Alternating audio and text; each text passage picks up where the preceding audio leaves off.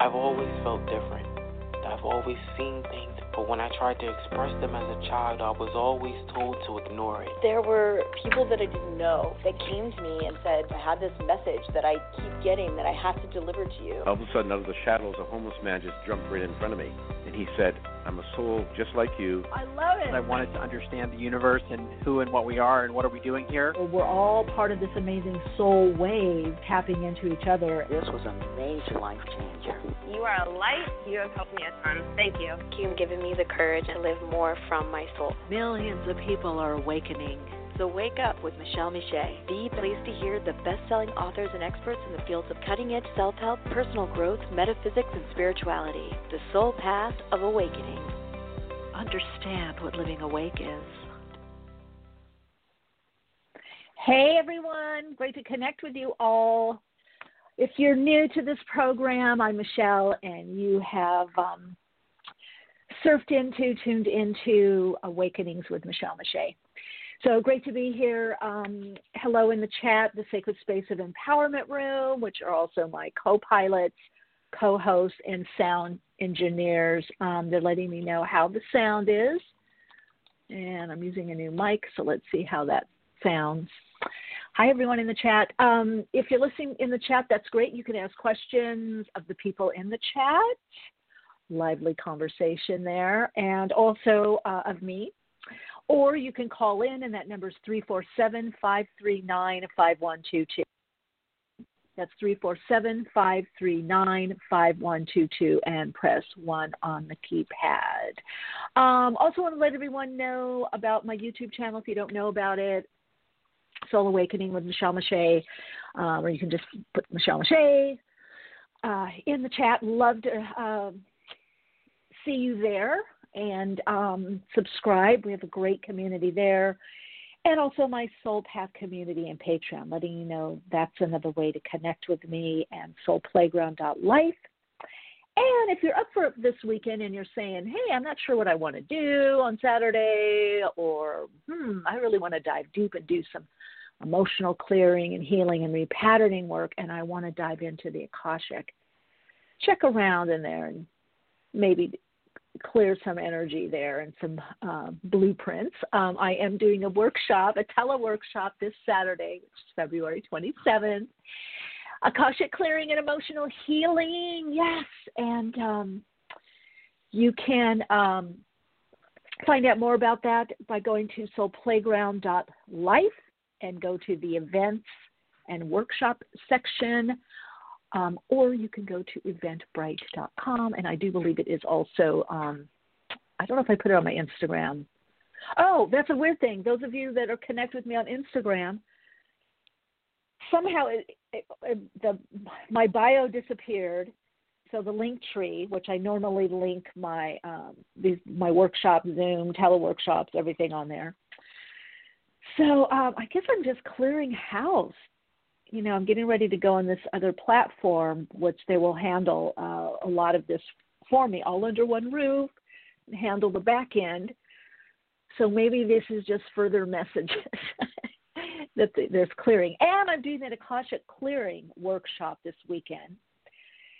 It never ceases to amaze me how I just am so guided. You know, I was staying with a friend of mine, and she's like, you know, I don't come up from my room a lot until a certain part of the morning because I have my routine. And I said, the reason that I can channel and am as accurate as a psychic and a conscious and trance channel as well as a psychic medium is I do daily.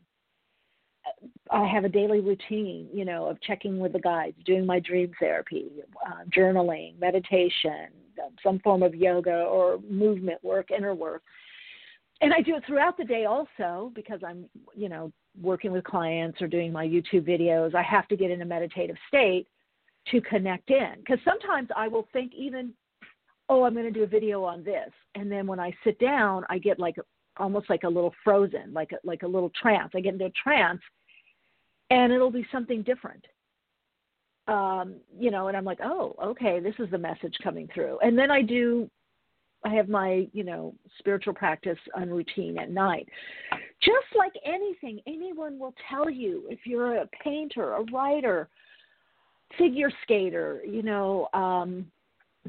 whatever it is, you have to practice, and that communing with spirit is key, and is going to be more and more so. And then you find that you have less that you have to actually do, how do I want to say it, labor-wise, on the kind of 3D level, things get done, or they get reprioritized into what is actually needed and necessary. So we're all going into this kind of readjustment. The videos that I've been doing for, by the way, I just did a new pick a card. It's White Calla Lily. Shout out to White Calla Lily in the in the chat. Encouraging me, nudging me to do more of the pick a card. And I really do go somewhere when I do those readings. I just love it. I love it, love it, love it. All the readings, when I'm tuning in on the energy. Oh, and I wish that for everyone. It's just an amazing, amazing connection to feel the presence, the I am presence through everything and everyone. And that's the space that we're all going to be more and more living in. Hi, Haley in the chat. The pick a card was so good. Oh, thank you. Yeah, I did it in the mountains. I'm back in the mountains, and sort of a little noisy. There was somebody buzzing. I don't know. Somebody around here cuts wood. I don't know if it's for their fireplace. I'm not sure what it is, but I don't know the schedule, but it seems like on a regular basis at some point there is this kind of tree saw or buzz saw. And it's beautiful in the canyon, in the mountain, being surrounded by the mountains. It's like a bowl, but that sound carries, even at night. Now, when it's nature sounds, that's, you kind of, you don't mind that. But even if there's like noisy, motorcycle, sometimes certain motorcycles have the, I don't know what it is, exhaust or whatever it is, whatever makes it loud. I can't think of the name. I used to know what it was. Anyway, you can hear that, rustling through. So anyway, it's not through the whole video, thank goodness. It's just at the little tiny bit in the intro. So, yeah, I'm glad you enjoy it, Haley. Let me know in the comments. I love reading the comments. Yeah, and I was picking up on a hawk. In one of them, this hawk, and the day before my meditation, I was tuning in on the deck, and I was calling the hawk closer. And I said, I really want you to come closer, because the hawk is one of my personal totems. It's actually a very active animal medicine that I work with, a bird medicine, and I'm part of the bird tribe. And when I used to live down south near the beach, there are a lot of mountains there as well. And, Tammy, you would know, because I was in Sanitas, Leucadia. So I would have hawks on my deck. A few times when I was running along the railroad tracks right by the beach, hawks were right in front of me. I'm not kidding you, 10 to 20 feet in front of me. In fact, they started out like 30, 40, 50 feet, and then there was two of them. They were kind of gliding, and then they came close. I mean about 10 feet in front of me. And I do have hawk medicine. I love hawks, but I got to tell you, I was a little panicky. I was like, oh, how close are we getting here? Hawks, when they're close to you, you see those talons. They're quite powerful beings, creatures. Oh, Tammy, I love that area so much. Yeah, it's I have family there, so. But all the time I was there's so many hawks in that area. There's also a lot of owls. Occasionally I'd do retreats in the area, and I would see owls. So anyway, I was calling the hawk closer and closer, and the next day, that was the day before, and then the next day as I'm doing the reading, it was one of them was circling around, and one of them came really close to the tree that I was sitting next to. There's a table there, and doing the reading, and I was a very powerful medicine. I felt very blessed, and then that reading, when the hawk was coming in, there was so much ancestral energy and messages coming through, and messages from loved ones on the other side for people. And then so far, everybody that's commented on that, that picked that soul story on my pick a card, said that their grandfather comes to them regularly, comes through as a hawk. They have hawk medicine. Another person said they draw animals and also birds, and they want to, work with getting out. I hope they do. They want to get that out, more than a hobby, to sell them and put them out. And that was in the reading too, that somebody worked with animals or animal medicine or very close to animal beings. But anyway, it was very interesting with the hawk coming closer. There was a lot of ancestral friends, family on the other side, spirit guide energy specifically, not just spirit or distant ancestors, but family members that were really encouraging. We have a lot right now. I don't know if you all are noticing this, but the energy, let me know in the chat, the energy is really changing. I mean, it's already changed a lot, but I feel like you're even seeing it even more so. There's more interfacing with spirit, or the spiritual aspect of everything and everyone, so beyond the 3D, beyond the denser physical, beyond form, where you're connecting in through the form. Because when I think I talked about this in one of my Patreon, one of our groups, but I'll share a little bit of it here, just a tad. When you have beings, energies on the other side coming through, like as when I'm channeling them as a medium and giving way, whether I'm doing it consciously, so I can give my body totally over, or I can extend my consciousness in such a way and open up in such a way that I hear the messages or I see them. But the thing is, they have to step down on their vibrational frequency a little bit, and I have to raise my vibration or allow it to be raised. I'm not really doing anything. It's really an allowing.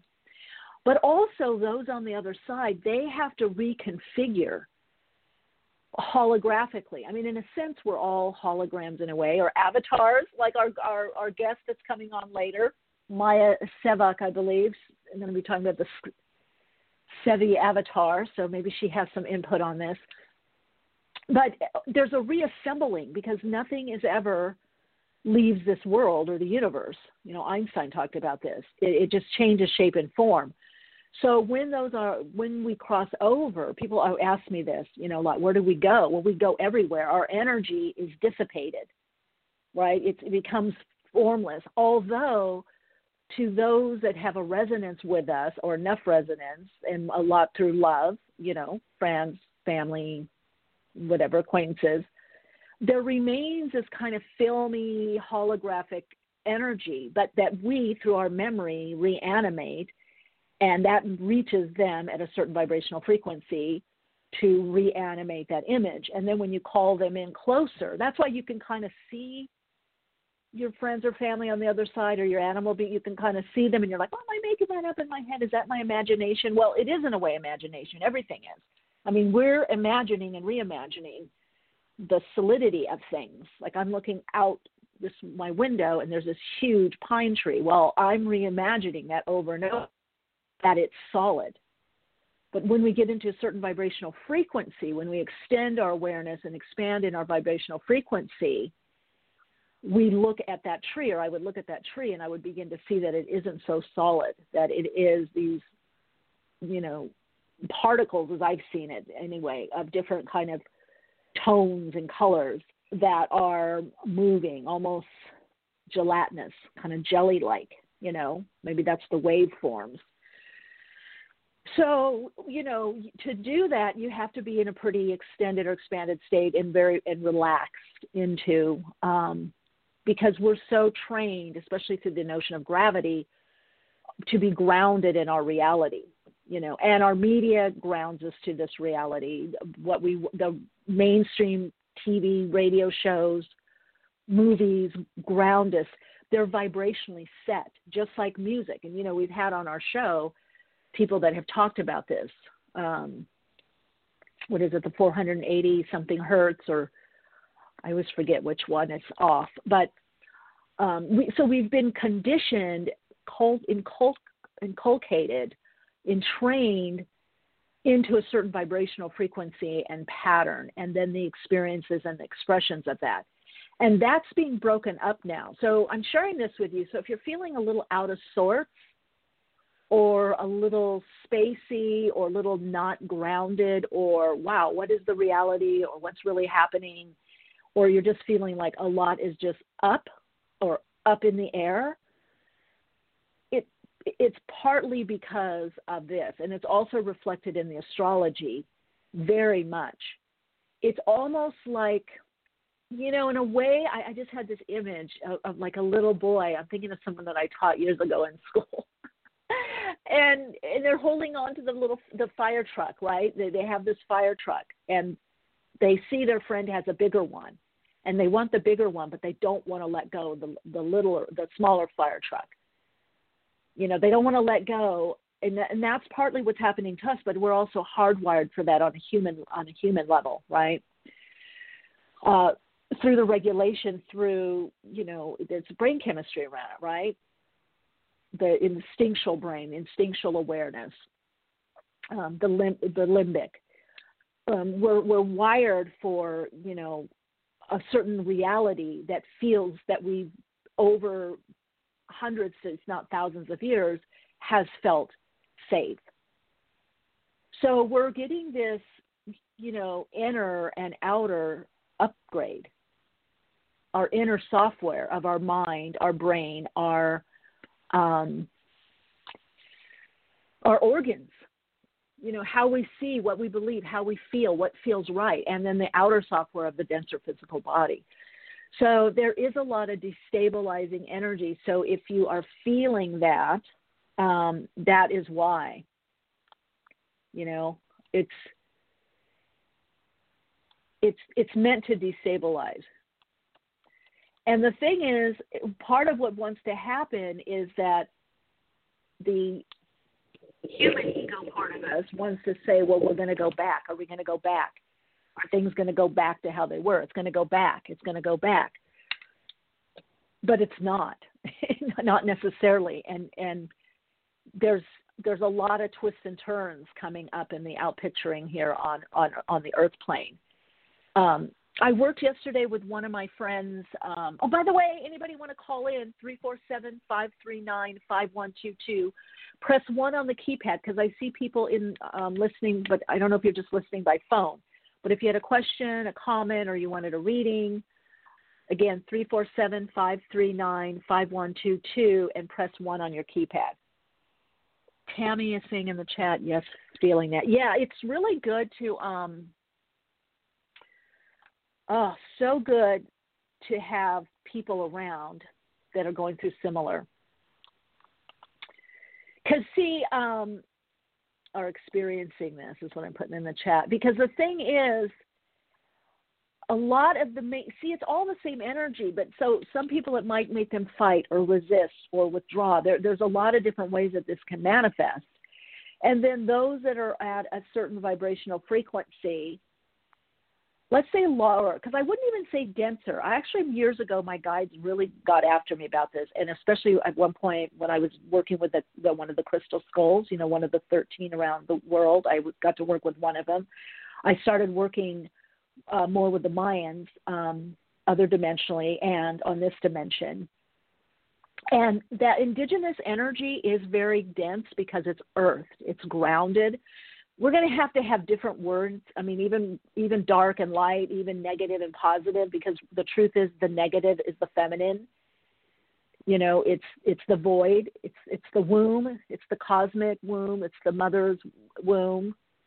It's the feminine aspect of our being. The electrical or the masculine is looked at the positive or positivity. So I don't know what the reframing is going to be, but language really shapes the context of our world very much. So we're also in a bridging phase with that. So I would say lower harmonic, higher harmonic, and even higher, or middle and higher octaves, that's the terms more metaphysically, or esoterically, and as a spiritualist that are used. Because denser frequencies or earth frequencies are not bad. We've kind of been taught that the heavens are good. It's the lighter the frequency, the better. What makes frequencies or complex of frequencies not healthy or not optimal is not whether they're dense or high or low. It's whether they are in coherence or whether they are in alignment or in resonance with you and what's around. If there's too much dissonance, otherwise we wouldn't have drums, right? In drumming, the denser frequencies actually brings us a grounding, but also into the pulse or hum of the earth. And I just almost want to cry. I can feel Mother Earth right now. Like when I channeled her for some of the videos that I did on YouTube, Pachamama Gaia. Yeah, so there's a real healing that's wanting to take place, trying to take place, and is taking place. All of it on different levels of Mother Earth, of the mothering principle. And you're going to see more mothers, not just women, but also mothers, or people identifying as a mother of something or someone, a fur baby mother, it doesn't matter, rising up. I also feel it's going to happen more also in education. I've been getting this channeling for quite a while, that we have big changes in our educational system and having to do with children. I almost feel there's going to be like a revolt, almost like with climate change, how some of the, younger bodied beings, I can't think of the young woman in, I believe, Scandinavia, Switzerland. I don't know if I can't think of her name. I can see her face. You're going to see a lot because the disparity, the injustice of what is happening over the years with children and education, and how, especially in the United States, it's dropped. And I'm talking more United States with this, although I do feel this is going to be eventually affected Canada and globally, that the whole idea of what is education or how do we educate is going to be greatly changing.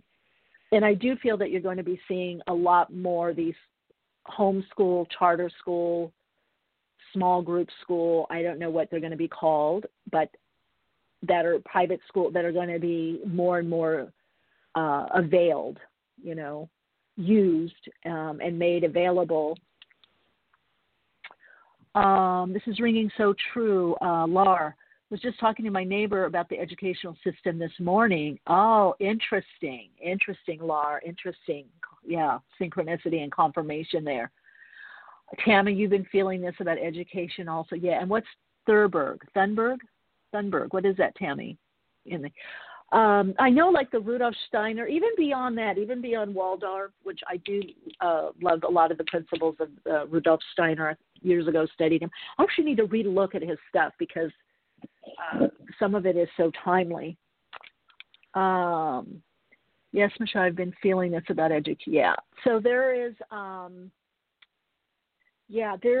obviously healthcare, that will be a biggie also. Health, the idea of wellness and holistic health and not being overly medicated or vaccinated, that's going to be, you're just going to see, I feel like right now we're in this like free-for-all, and there's still this grip of the old order, however you want to look at it, individually or collectively, what do you want to call it, cabal, 13 family, whatever you want to do, the old system, because it's so interwoven and intricate, and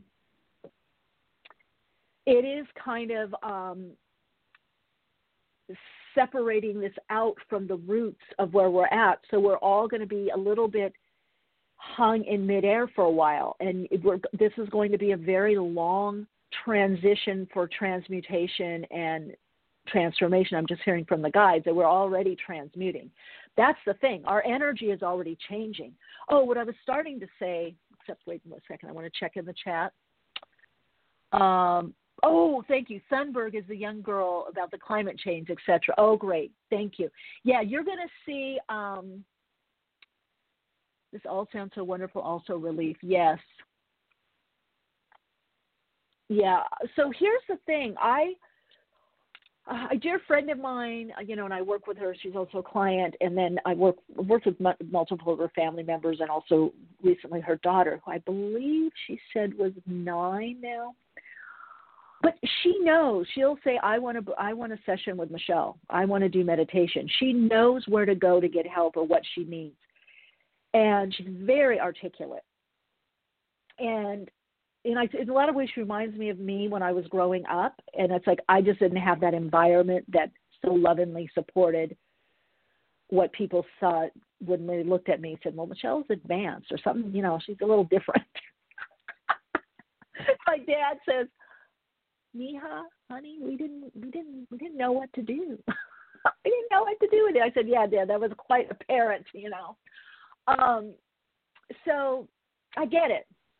But the thing is, a lot of these, because environment is a lot, and we know this, right? Nature versus nurture, but it's not verse. It's really nature and nurture. So a lot of these beings that have been come in, it's not that necessarily that they're so advanced, that they were more advanced than many of us were or are.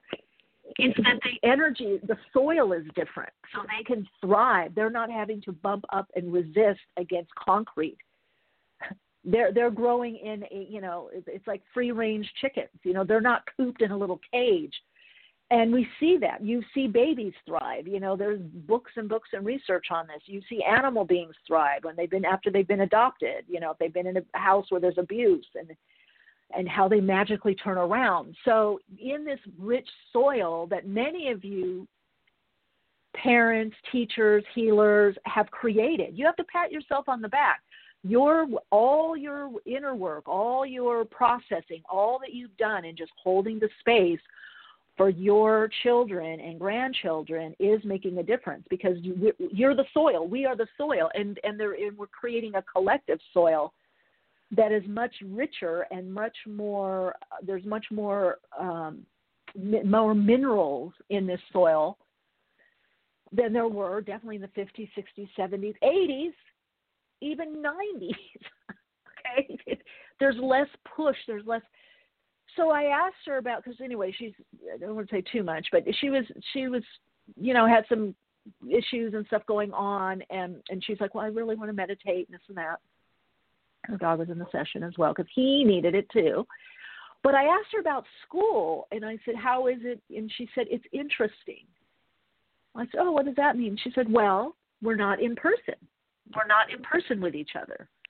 And I said, "Well, is it," and here's me, less minerals in my soil. I said, "Well, is it, do you like it, or is it, how do you feel?" She goes, "It's just interesting." And I thought, wow, that is the advanced look at it. It's not good. It's not bad. She has other preferences, things that she wants to do or, have school. And so I think you're going to see that. It's like, going to a restaurant and you taste something and it's like, okay, that's interesting. And there's interesting of I'm curious and I want to know more. And there's interesting of I had that experience and if I have to have it, okay, but I prefer something else. There's less charge there. And when there's less charge, when things are just neutral, they don't proliferate. They don't reproduce. They don't get put out into the universe. The only way that we can create is through desire, passion, emotional charge. You have a vision, you have an intention, you have a goal, whatever it is. You have a dream, but unless you have emotional energy to it, one way or the other, it doesn't happen. If you're just so or bland about something, it doesn't happen. If you overly resisting and hate something, you can usually draw it in, to have that experience, because the universe works on currency. If there's no charge, there's no animation. There's no animated pictures and life forms. Life doesn't get animated without the electricity or the emotional charge, which from a spiritual's point of view, that's spirit, that's prana, chi, the all that is, right? With electricity, it's like, okay, if I plug in the cord and there's no charge, there's no electrical charge, the light doesn't go on, or if my battery loses its charge, my remote doesn't work or whatever it is, right? So you're going to see, and that's the thing to do. A lot of times I'll even think, okay, I want to experience something, or I don't want to, I try to get rid of the charge of it. I'll even sometimes just like take a breath in and then just sigh and put my shoulders down and see it pass me. I'll say, I don't need that reality. I don't need that experience. But you have to be in a neutral state. Now, I don't want it out of fear. I don't want that experience. I can't handle it. And it's like, I can handle it. If it has to happen, I choose not to have that. Don't give it and that's what people mean, don't give it the energy. Now, we're going to be living more this way. Don't give it the energy. Don't give it the charge.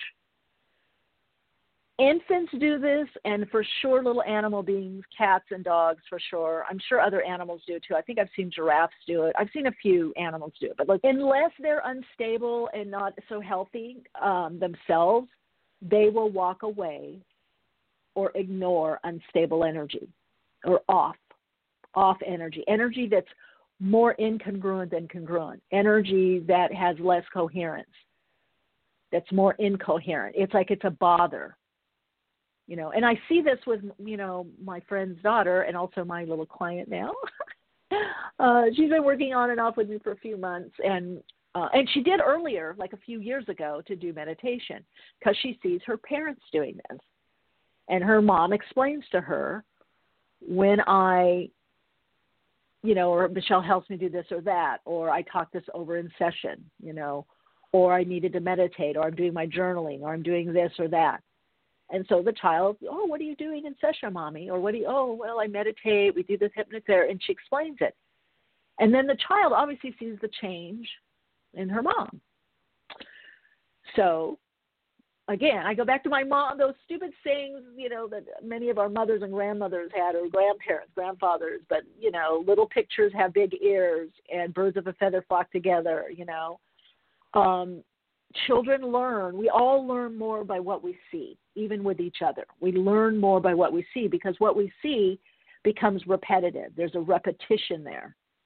And that is also entrainment. So entrainment can be life-enhancing or non-life-enhancing. It can be brainwashing. But at the highest level, it gets us into a vibrational frequency. So one of the things that you may want to do, shake your shoulders, shake your body off every now and then. And if there's certain things around you that you don't want to experience, take a breath, release it, and see it out in front of you. And just when you're in a more neutral position, just claim, I don't need to experience that. I don't need to experience that. You don't need to. You don't want to. I don't want to, but I don't need to, because the need gets down to the foundation. So we're all going to be more picking and choosing our reality. And yes, and someone said, funny, it's very interesting, the distortion. And I do see someone on the line. I will get to you in just a minute. Callers 347-539-5122, +1 on your keypad. So it's interesting because mainstream consciousness, how it expresses a lot through the media, and I know a lot of people blame the media. It's not the media's fault. They're doing what the mainstream does, has always done forever, in some fashion. But I listen to it sometimes because I do hear spirit in there. I do hear the all that is. I hear it sometimes through distortion. Because the way that they're interpreting is from a problem or from fear. And one of the things that someone was saying, well, everybody seems like they just want to create their own reality right now, and you can't have that. And it's like, actually, yeah, we can. And that is what's going to be happening in this new paradigm, because that is very Aquarius. What's going to happen, because that's what we normally do anyway, and that creates the new consensus reality. We've been taught it in a way, I will say, wrong. It's been misinformation that we're supposed to align first to the consensus reality and then create our own life from there. No, we're meant as individuals incarnating on this earth plane to create our own individual reality in alignment with our soul, attuned to our soul and our heart, our soul path, and then see how that aligns with the consensus, not reverse. We didn't we're collective souls, but we're on the earth plane. The whole idea of the earth plane is to have an individual experience, is to individuate out from the all that is. You see that replicated in parenthood, in all species. They come, together as a clan or herd or whatever, beehive, but then they have to go off and do their thing. They come back, but you have to individuate. So we haven't been allowed to individuate. That's what all this ruckus is about right now. People don't get it. It's like, oh, free for all. I'm angry. Let me do this and that to you. They're fighting in the dark instead of going within and saying, well, what am I really about? My soul. So what will happen? Yes, a lot of people are going to be creating their own reality. And then what happens? It's nature's law. By resonance, you will attract people that are in alignment with your reality, and those people will attract people that are in alignment with their reality. So we'll attract each other and have communities, colonies and communities, which will then also communitize, I don't think that's a word, but I'm using that now, into cities and even states. You're going to see a breaking up or breaking off of the states, or what we perceived as borders. It's going to be borders more by how do you want to live. Like some people, we go to Amish country, right? We go to this land. So, we may not like what certain people believe. Maybe their beliefs are not so great for women or children or people of a different race, right? Or we could say, those are racist beliefs. But I'm not condoning anything, but I'm saying if something's here, it's a vibrational match enough to be here until it's extinct, until it's no longer needed or necessary. So there has to be a tolerance on all sides, not to be acted out and harmed, but, if people don't want to live with certain people or around certain people, then okay. Just like the Amish, they don't want to have certain machines or cars. Maybe they have cars now. I don't know. I remember they had buggies. You see what I'm saying? So there's going to be more parsing up of jobs, of careers, of our income, of the currency, how we live, where we live. You're going to be picking and choosing by what is in that environment or what you create in that environment. And it's not going to be people just disappearing or going up in the hills or getting out. There's going to be a grassroots movement creates these areas, especially in unincorporated areas or lands. And you see this a tad bit already, but I'm talking about it being recognized more by default governmentally. At some point, it will have to be recognized, and there will be different governing powers. So all of what you're doing individually is very important because it's contributing to the stew of consensus reality. The all that is changing consensus reality. What we consense, we've given a consensus to, an agreement to, whether overtly or inadvertently or tacitly, it's vibrationally.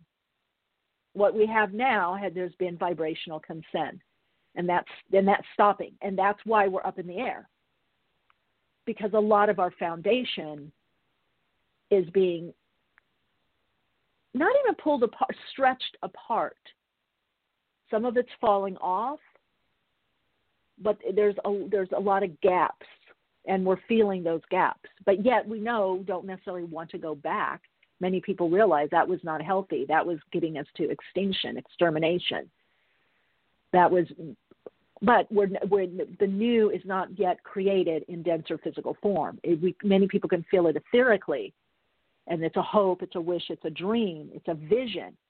So you have to hold on to that hope, that wish, that dream, that vision, because you're activating that vision with your energy, with your currency. Your currency is going to make that vision current, the current reality, the reality that gets the current or currency. More on that later, because currency is going to be so powerful as you understand current and currency. Where is the current? Where is the currency? Where is the energy? because that's how nature operates, right? You can see that in trees. Where is the flow? If a branch is dead, it doesn't get the flow anymore. See? The tree it revives it only so long, and if it doesn't revive, that energy is pulled back. Water is not even absorbed into that part.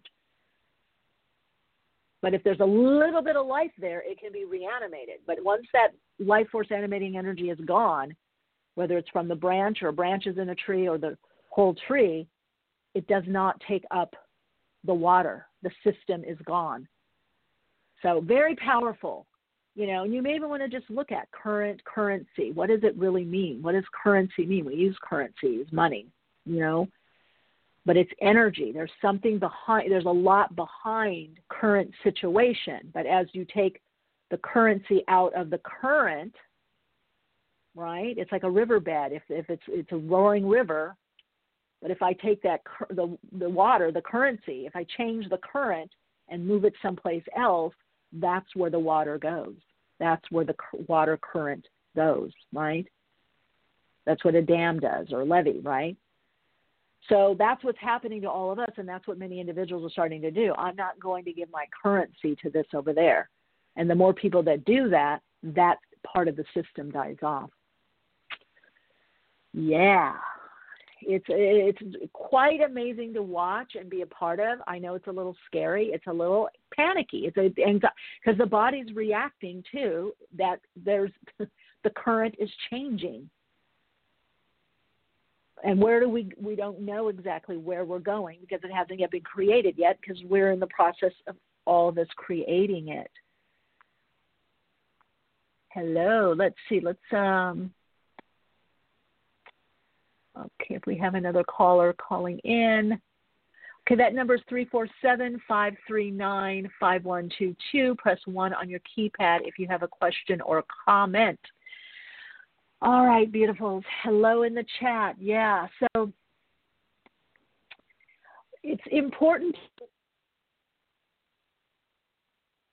understand your energy and how it fits in with the energy pattern that's around you. Is it draining? Is it life enhancing? Is there enough exchange? Energy, working within the quantum field, understanding that subtle energy. You know, when we had the physicist, Dr. Maynard, on, he talked about this. You know, you've heard me say this before on this program. I was flabbergasted because I've been teaching about subtle energy for many years, and he's the only one that I've seen so far. Physicists, quantum physicists, you know, people that are even talking about, you know, new forms of medicine or biology. Now maybe other authors are doing it now, I don't know, but I you know, he had a whole chapter on subtle energy. And you remember when he was on the program, I have to call maybe Sadie, you have to get the producer to get him back on, have a chat about what's going on now. But if you recall, he did state that in the new paradigm, in the upcoming age, that it's going to be very important and crucial to know about subtle energy and to understand it and to be able to interact with it. Okay, Haley in the chat is saying, I'm feeling like I'm getting a lot of signs of pregnancy around me, not being pregnant, but pregnancy in general. I feel pregnancy is in the future for me, but I'm wondering how soon. Do you and my guides have any guidance for me on this? No, but usually if you are picking up stuff about pregnancy, or, you know, it could be your new birth, birthing yourself, especially if it's not about a pregnancy that's imminent. So I would look at it twofold, is what are you birthing? As a new level of you, are you working on something? And that can be in preparation for the physical birth of another being, right?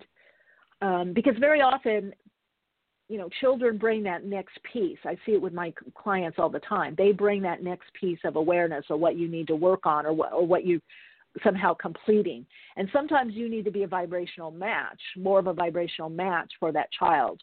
You know, I had years ago a great client of mine that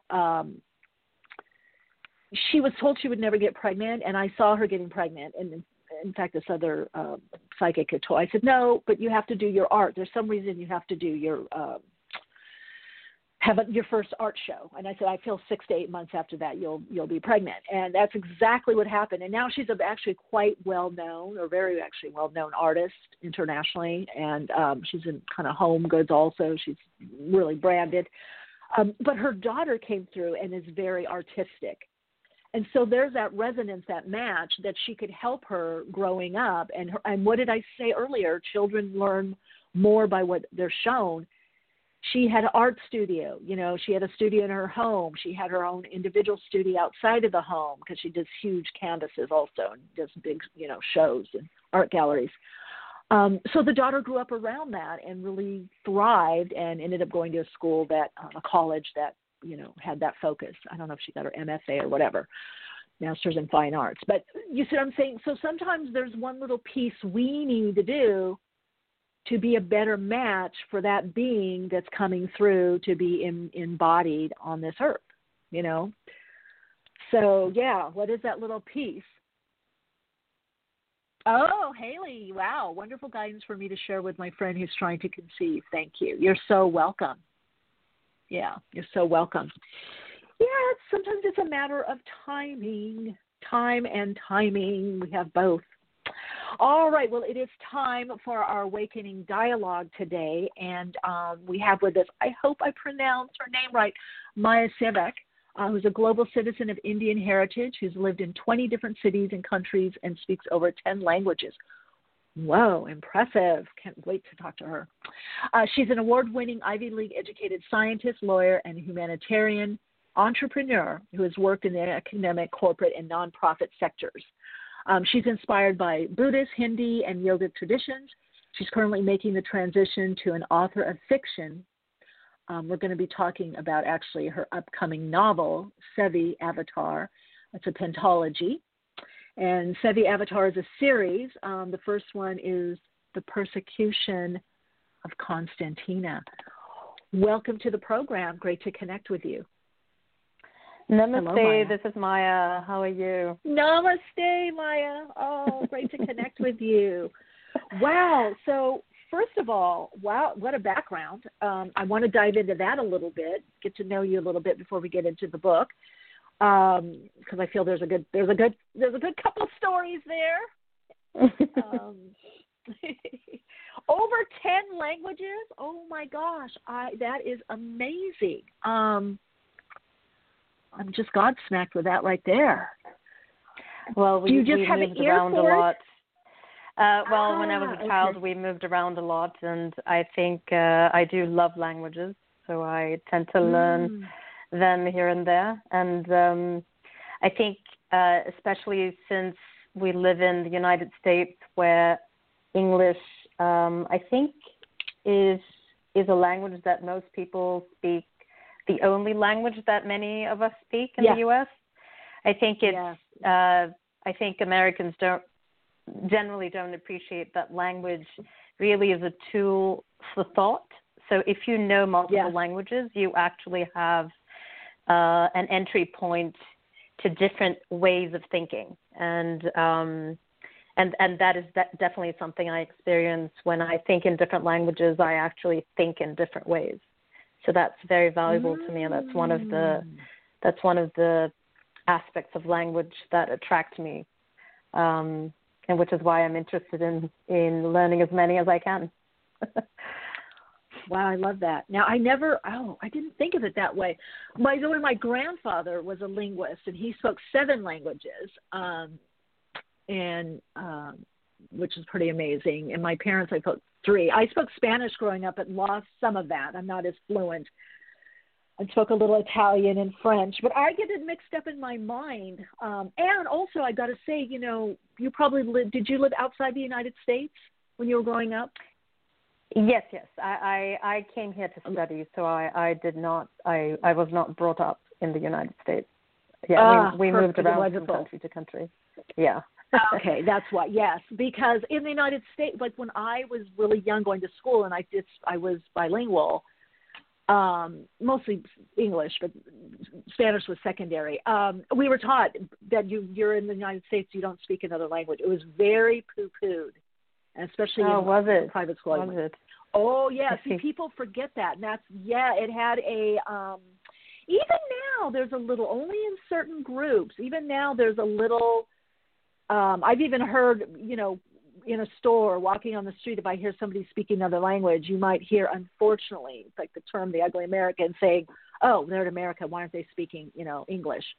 So there's a weird something, which I'm hoping gets overcome in the United States, because I do feel it does open a window and a lot of doors. I never thought that what you said, though, I think is brilliant, where you said it actually, you start thinking differently. I mean, that's pretty profound. Yeah, you definitely do. I mean, there are many words that simply do not exist in other languages. So when I think in my mother tongue, which is Bengali, I can think of certain things that I can't, certain concepts that I can't think of when I'm thinking in English.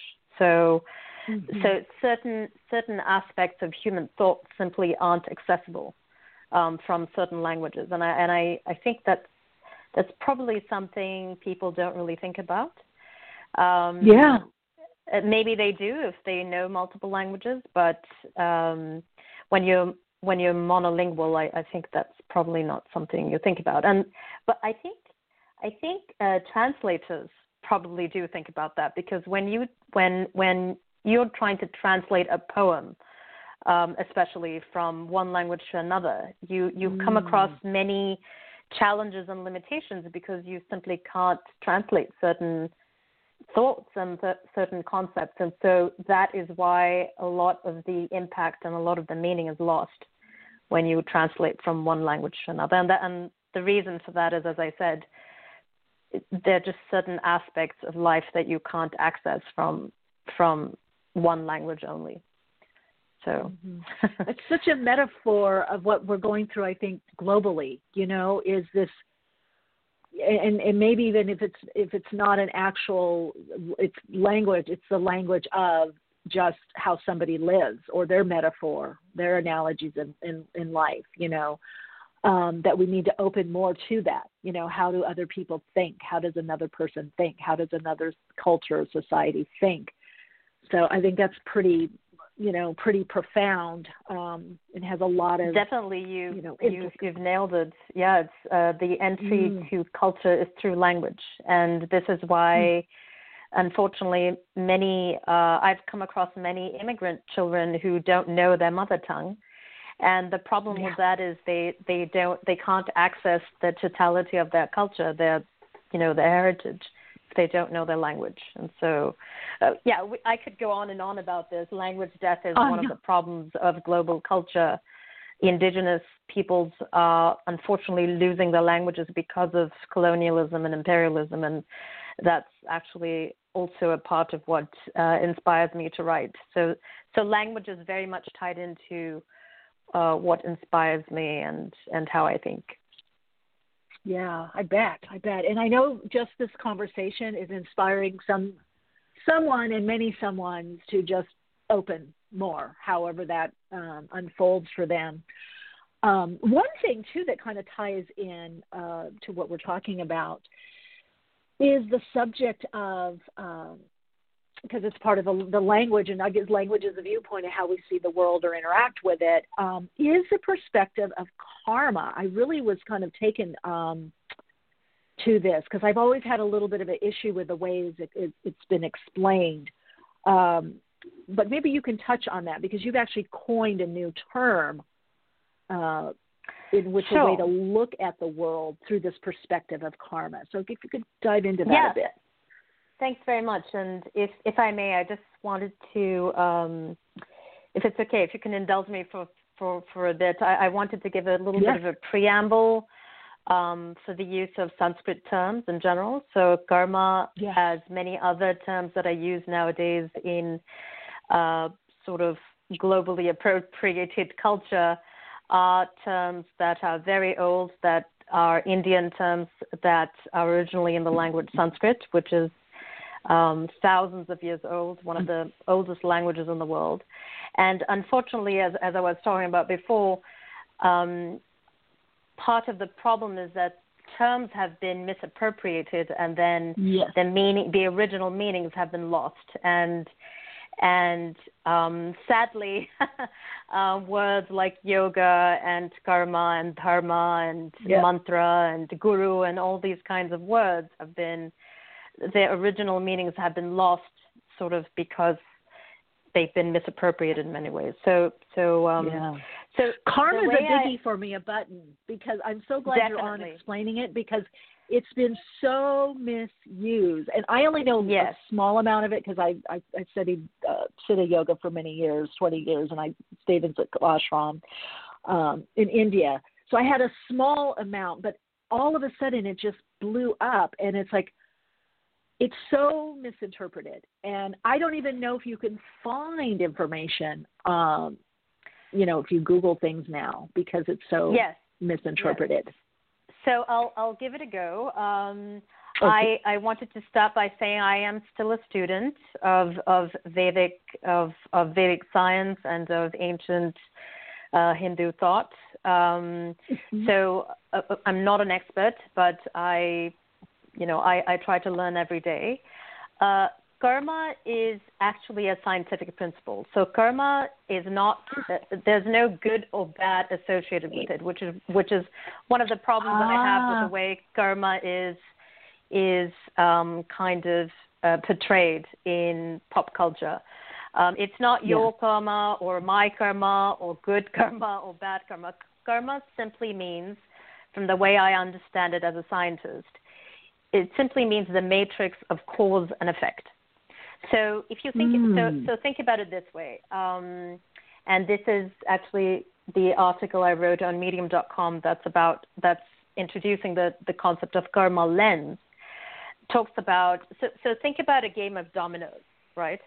So you have the starting domino, and then maybe you've laid out the dominoes in a way that they form branches. So when you topple the first domino, it will topple the rest, and then they may branch out, and then you have all these dominoes that have fallen because of the first domino. The first domino is the original cause, and every other domino in its path is an effect of that first cause, and then that in turn, and the second domino in turn becomes the cause of the third domino, which is the effect. And so every cause has an effect, but then every effect becomes a cause, right? So if you think about just the universe in this way, the universe, karma is what determines what happens in the universe as time moves forward. Am I making any sense? So it's very, very metaphysical. It's just very common. It's just cause and effect, really. It's not about you did this or it's good or you got bad. Exactly. It doesn't. Exactly. Okay. Exactly. So so for example, Newton's third law of motion, which is every action has an equal and opposite reaction, is just a subset of the principle of karma, for example. So that's why karma is very simply that. It's just saying that every cause has, as a result, a matrix of cause and effect. So every cause has a karma surrounding it. So that's not good, that's not bad. That's just a statement of cause and effect. Yeah. And so that is what. And then the concept I've sort of created is a karma lens.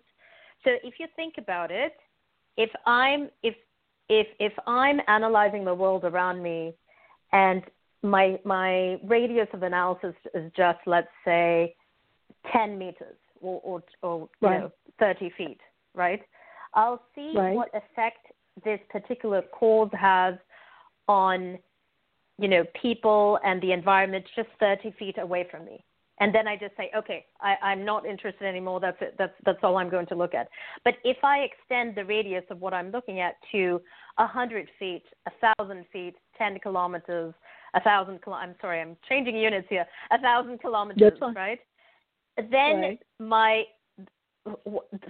I've termed it a karma lens. So if my karma lens is very narrow, which means the radius is very small, I'll only see the effects of, let's say, my own action or my own thoughts on a very small number of people or a very small distance in space.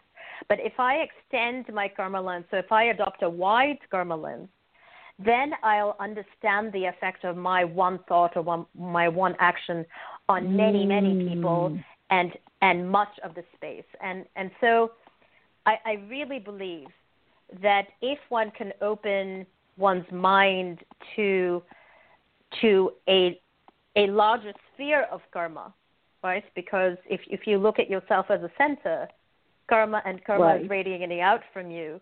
It's basically, am I only going to consider my own family and my own apartment, or am I going to consider my family, my friends, people I don't know, the coffee grower in Ethiopia or South America, the environment in Africa? Am I going to consider all of that, right? So one is looking at the world from a narrow karma lens, and the other one is looking at the world from a wide karma lens. So those are sort of the two, and of course there's everything in between. But those are the two extreme ways of looking at and understanding the universe. And necessarily, if I look at the world through a wide karma lens, then I will modulate my actions accordingly, right? Because if I can understand the effects, all of the effects my actions are having, then I will change my action so as not to have all those effects or to have different effects. So that's sort of the way I look at the world. Oh, I love it. And that just brings more awareness and extends or expands one's consciousness automatically. I mean, and we're doing that anyway, but not consciously, not with the awareness. We're not asking that question. It's very empowering, too, to look. It almost reminds me of that idea of the 7 generations. But this is even beyond, because you're even looking at it in other areas. How would that work on a practical or everyday, not necessarily practical, but everyday level? How would one integrate that into their life or their practice, their awareness? Yeah, that's a very good question, and one can take an example from consumer habits, right? So, if I go to my local grocery store and first of all, before I leave my house, I can make the choice to take my jute bag with me or not, right? Or I can go to the store and just get them to give me a plastic bag. That already is a choice, and that already has shifted the cause and effect matrix that you're about to create just by purchasing, whatever you're going to purchase. And then when you go to the store, you can make a choice. Do I buy this already cut up butternut squash that's packaged in plastic and styrofoam, or do I buy the vegetable itself, the squash itself, and then come home and cut it up? So that again is a second choice, where you're either contributing more to pollution and waste, or you're not, right? And so you can look at, here's this juice that I want to buy. Well, what company is selling it? What is what is the human rights record of that company? Do I want to buy that, or do I just buy this fair trade orange and then just make the juice myself, right? So, and yes, I realize it might be exhausting to think this much about everything you do, but you get into the habit, and this is how I try to live my life. And it's not exhausting after a while, because you understand, okay, well, these are all the effects that my actions didn't have today, all the pernicious effects my actions didn't have. So it allows you to sort of mold the world around you in the way that increases well-being more than decreases well-being. So it's sort of a choice that you make. Yeah, and I think people can start small. I happen to do that. Shopping, or I have my bag. I have this little roll-up bag that I can actually put in my purse, or even a small fanny pack across my back. It's very small, because I know if I go somewhere, I don't want to have to use a bag. I'm not going to say I never do, but that thought is there, or reusing things. I think too. Yeah, Tammy in the chat is saying, "Love this."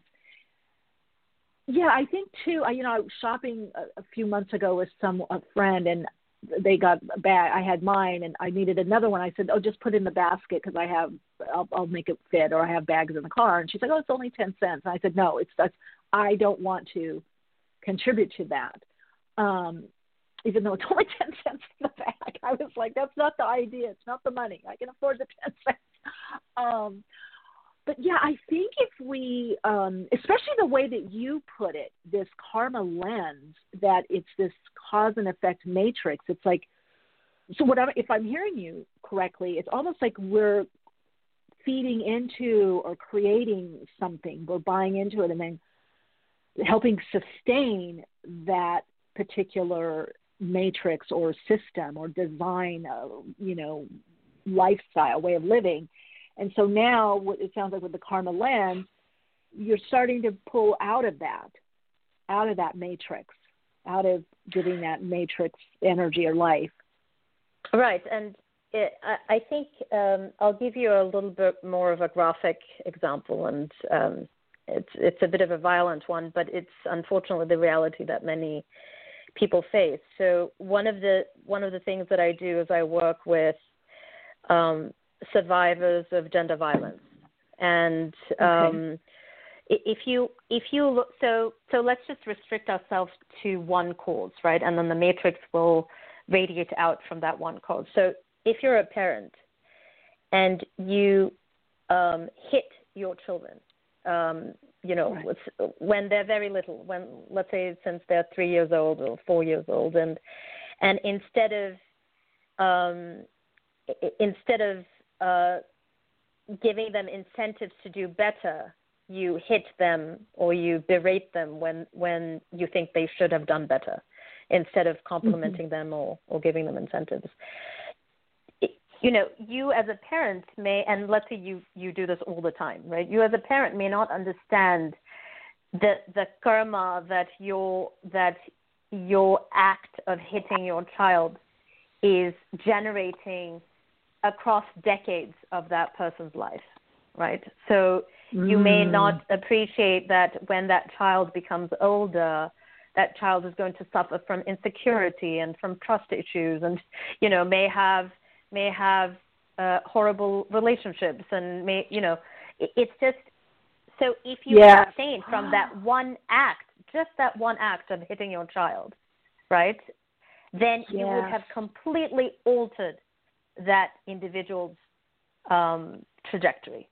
So it's the effect of changing one cause can have a tremendous effect on the entire trajectory of that person's life and even other people's lives.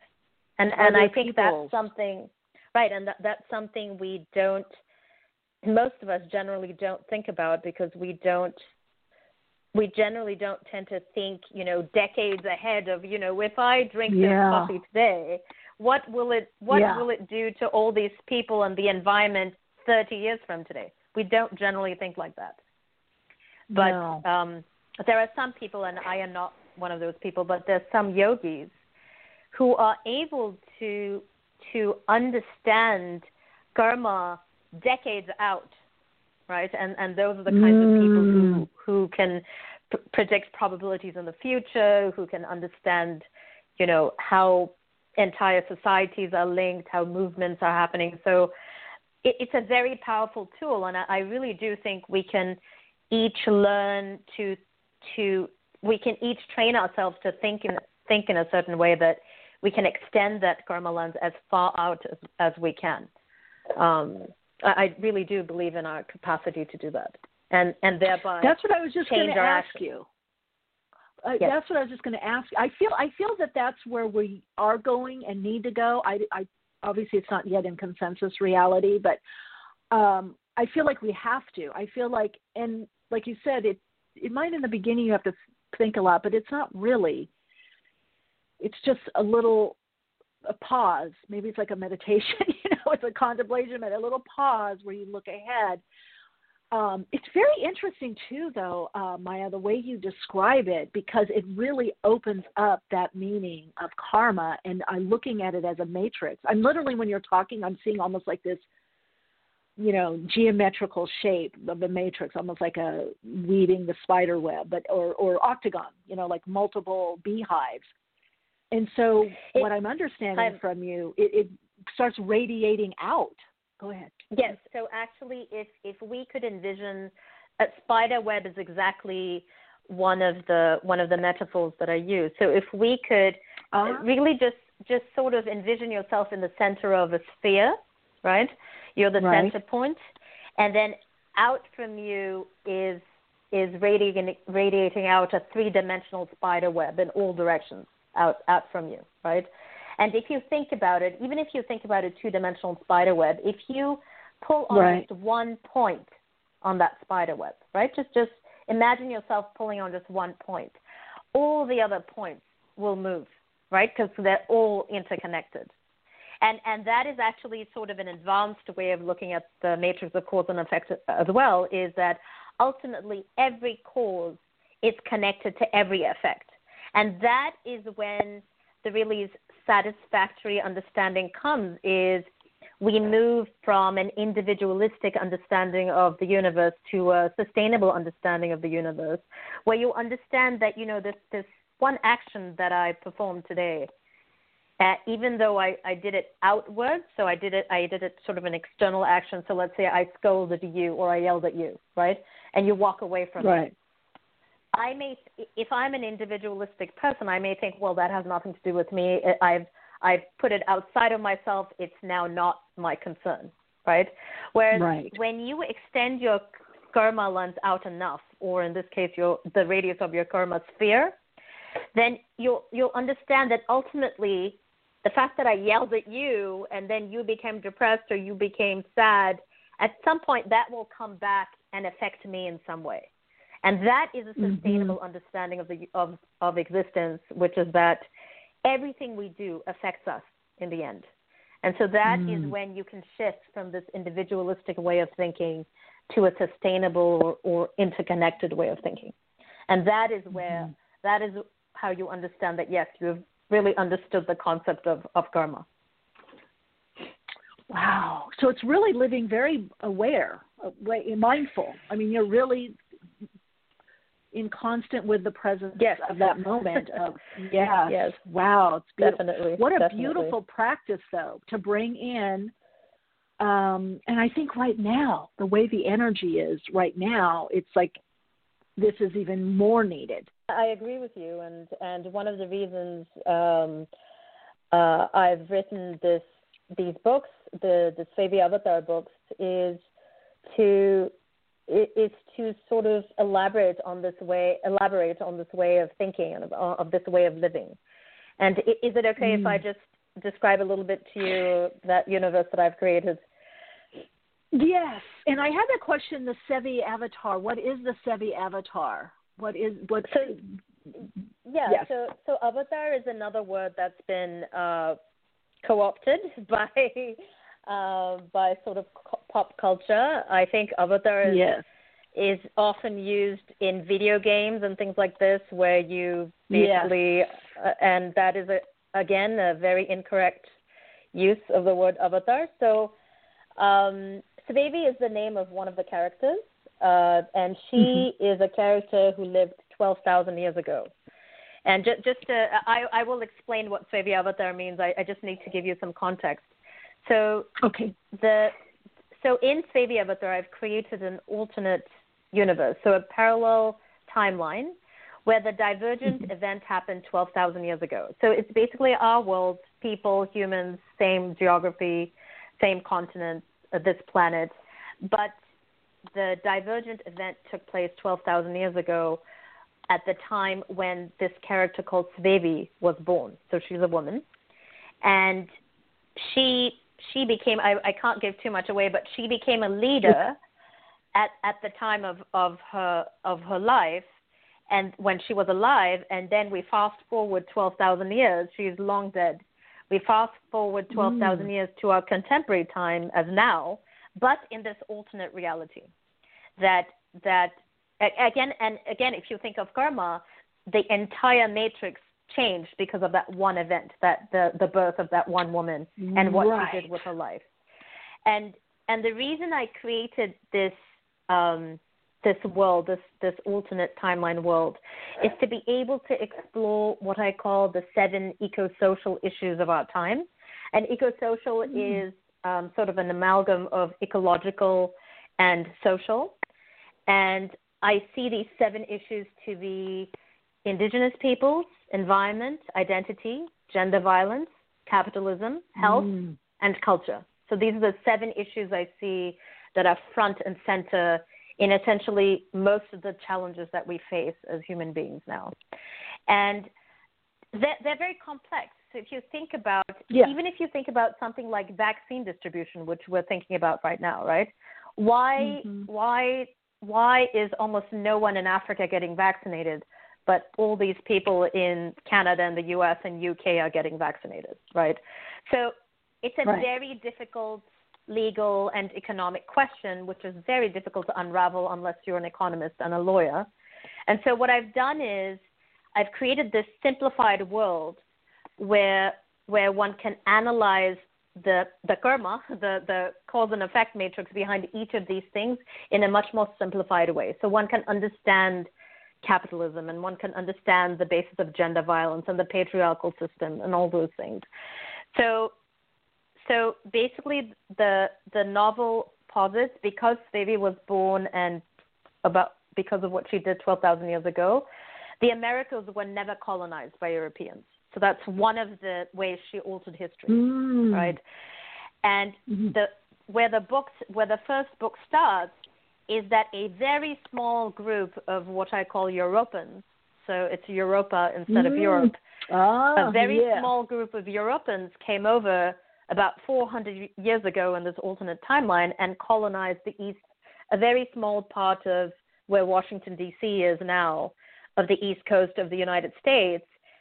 But the entire continent is still indigenous, right? So I've reversed the reality of what it is, and that enables me to explore all these different themes of, a patriarchy versus, a non-patriarchal system, sustainable people versus individualistic people, male-dominated systems versus not egalitarian systems. So it has simplified the discourse around all of these complex issues that affect us today, but are too complex to unravel. And Svevi, the reason this is called a Svevi avatar is Svevi actually, I've written her as this character who is the most powerful yogi in all of humanity. So, and the science is a bit complex, but essentially she is able to take an avatar, which means she's able to bind her, there is no English translation, but so basically when you die, of course your body decays and your essence merges with the oneness of the universe. That is Vedic thought, and there are scientific principles behind it. So what Svevi did is, instead of actually merging with the universe, she binds herself into the body and the mind of one of the characters in the novel. And so that is why this is called Svevi Avatar. So she becomes an avatar. And so that is where it starts. And then this novel is about how the Europeans are about to try to take over the indigenous peoples, just like they did 400 years ago in our actual timeline. And so it's basically an epic about what would the world look like if indigenous peoples actually still,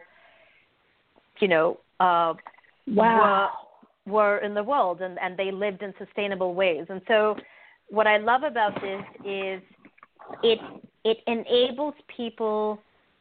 Let me step back for a second. So especially when you live in the U.S., and I do live here most of the time, I think a lot of people can't envision a world that's not capitalistic, that's not urban focused, that's not patriarchal, that's not, these different sort of Eurocentric things. And this novel enables you to see a world which is not like that. Only a minority of the people are this way, and the majority of the people are egalitarian and sustainable and care about the environment and don't waste and don't pollute. So it sort of flips the script. Yeah. Right. Amazing. And it sounds very like there's this mystical aspect, kind of spiritual, mystical science. You could call it that too. It's where they cross, where they bridge. We got a question in the chat. Yes. Yeah, in the chat, Maya. So is an avatar akin to reincarnation? Yeah. That's, okay. No. Yeah. Okay. No. Yeah. Explain it, because when you said that she's bound. Yes. Yeah. Okay. Yeah. Reincarnation is again. So I'm treading on thin ice here, because even within my own community, there are people who disagree with the way I interpret things, because I am a scientist. I'm not a religious person. So I interpret things from the scientific perspective. And an avatar, from what I understand, is when your essence becomes bound again. And very few people have the ability to have avatars. So you and I wouldn't be able to do it, but there are very few people who could and who have, and I think you can probably count them on your fingers. So I don't know what the mechanism is of having an avatar, but yeah. So it's not reincarnation. No. No, is it and what do you mean by binding to another person? So this gets into sort of quantum physics and other kinds of principles. I'll try to explain it. I don't completely understand. Oh, we're there, Maya. Earlier, yeah, we'll follow you. We were already talking about how people are subsumed back into the all that is. So just in whatever way you feel comfortable. Yeah, I'll explain it as briefly as I can. So if you think about the concept of God or the Big Bang or anything like that, essentially it's infinite potential. That's one way of looking at, the supernatural or the divine, or for people who are religious, God. For people who are not, sort of the universe, the totality of the universe. Universe, source, all that is, yeah. Yes, and so yoga, one of the, and you would have obviously know this. So one of the goals of yoga, the goal of yoga, is to become one with this totality, with this total potential of all of existence, right? And and before the Big Bang, if you go back and think about it as a scientist, before the Big Bang, there was no time, there was no space. And the concept of transcendental is that you transcend time and you transcend space. And so I lost my train of thought. so transcending what we're talking. Yes. Sorry. What were we talking about? We're out there. I can feel it energetically. We are. Yeah, we're getting into that. So the idea of the binding. Yeah, the binding. Yes. Thank you. The avatar, the binding. So yes. So the essence of who we are, right? The I is not bound within time and space. That is part of the science that is of Vedic science, right? So in order to transcend, you have to transcend time and space. And so when you want to be bound to this world, you have to bind yourself to something that is bound within time and space, like our bodies and our minds. So that is what an avatar is that the essence binds itself to a body and a mind which can operate within time and space. Does that make sense? Because an essence cannot operate within time and space. An essence is not manifest. You or I can't interact with an essence because we are bound within time and space. But if an essence binds itself to time and to a body or a mind, then it can interact with us because we are bound within time and space. So that's what that means. Okay. Wow, I love that. By the way, we talked about this a bit before you came on air. It's just different wording, but as I'm a psychic channel and a medium. So I was talking about how that happens because the people, the beings, or when they cross over on the other side, aren't in a body, aren't in an essence. So there's a little reconfiguring that happens. Oh, Maya, you're fascinating. I love this. I love what you're sharing. Oh my, everybody's buzzing in the chat. Because, I mean, even just these two words we've talked about, we have such a misinterpretation, which is also causing a misinterpretation of how we're viewing the world. I mean, honestly, Yes. If you even just look at karma and avatar and yoga. Exactly, and I can't really fault everyday people for that. I think there are corporate interests behind it as well, and so I'm not looking to blame anyone, but I see it as part of my purpose to help people understand as much as I can, and of course I'm not an expert, but I do try to learn every day.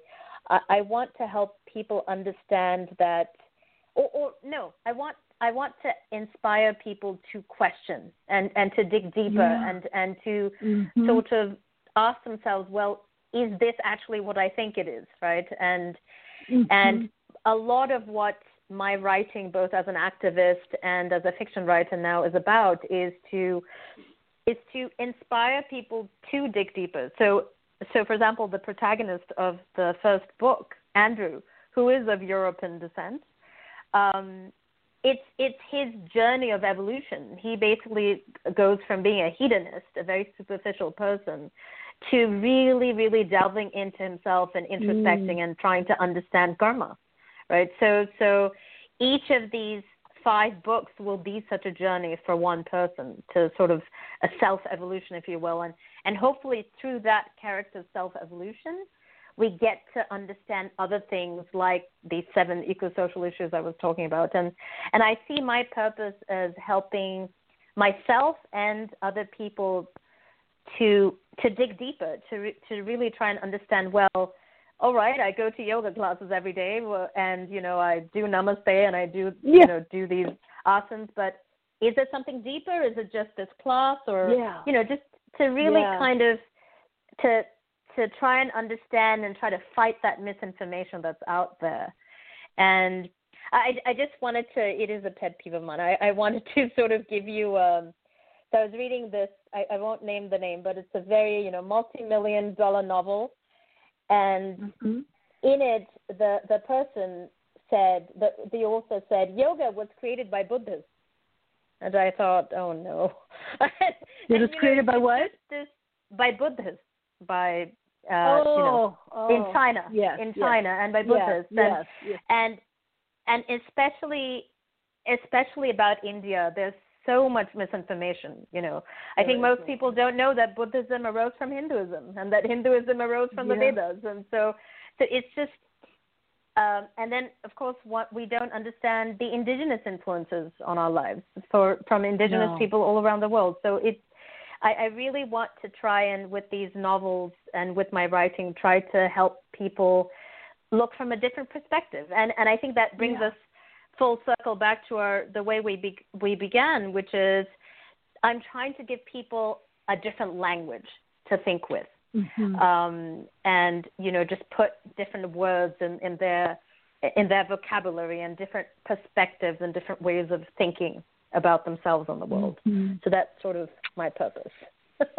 I love it. Oh, I definitely feel the mind stretch, and I think you're part of that bridging and bringing that awareness and helping people to think differently, and of course doing it through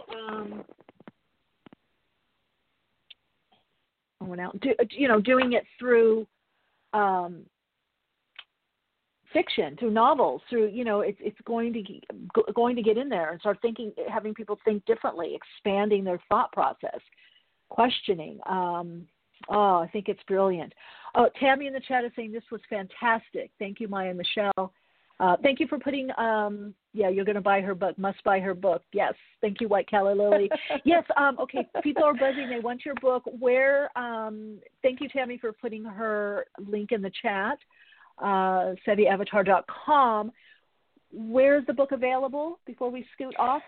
The book is, the ebook should already be available on Amazon.com. Just type in my name, Maya Svevak, or Svevy Avatar, one of the 2 terms, and it will take you to there are 3 books already. There's a graphic novel, there's a novella, and a novel. So, you can either go to one of our 2 websites or to Amazon and type in my name, and it should be available.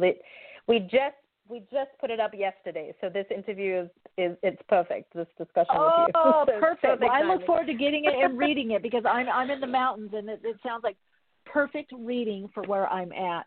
Maya, thank you for being on the program. Yes, I'm looking right as we're talking. I'm looking out at a huge pine tree. So you're so lucky. Yeah. Oh, so beautiful. So listen, I love what you're doing. You have an open invite to come back anytime you want to share. I just love what you're doing and sharing, and I just feel it's just so brilliant. I mean, that's what Tammy put in the brilliant, needed and necessary. So thanks for being here with us. Thank you so much, Michelle, for the invitation. This was really a stimulating conversation. You made me think about a lot of things. And I hope I was cogent enough when I was explaining things. Oh, you were. I'm stretched. My little head is buzzing. It's been stretched. I'm like, oh, that means that. Oh, I can see that. Yeah. Love it. Love that. Well, Great thank you so much. Thank you. Thank you. Take good care. Bye-bye. All right. Bye-bye. Oh, my gosh. I so love our conversation. Okay, that was Maya Svevak, S-V-E-V-A-K. You can go to seviaavatar.com, or you can go to our website. All the information is in the description box of the program. Oh, my God, you guys, I so love this day with all of you. And you know what I always say, continue to shine your light, share your insight, and, of course, keep awake.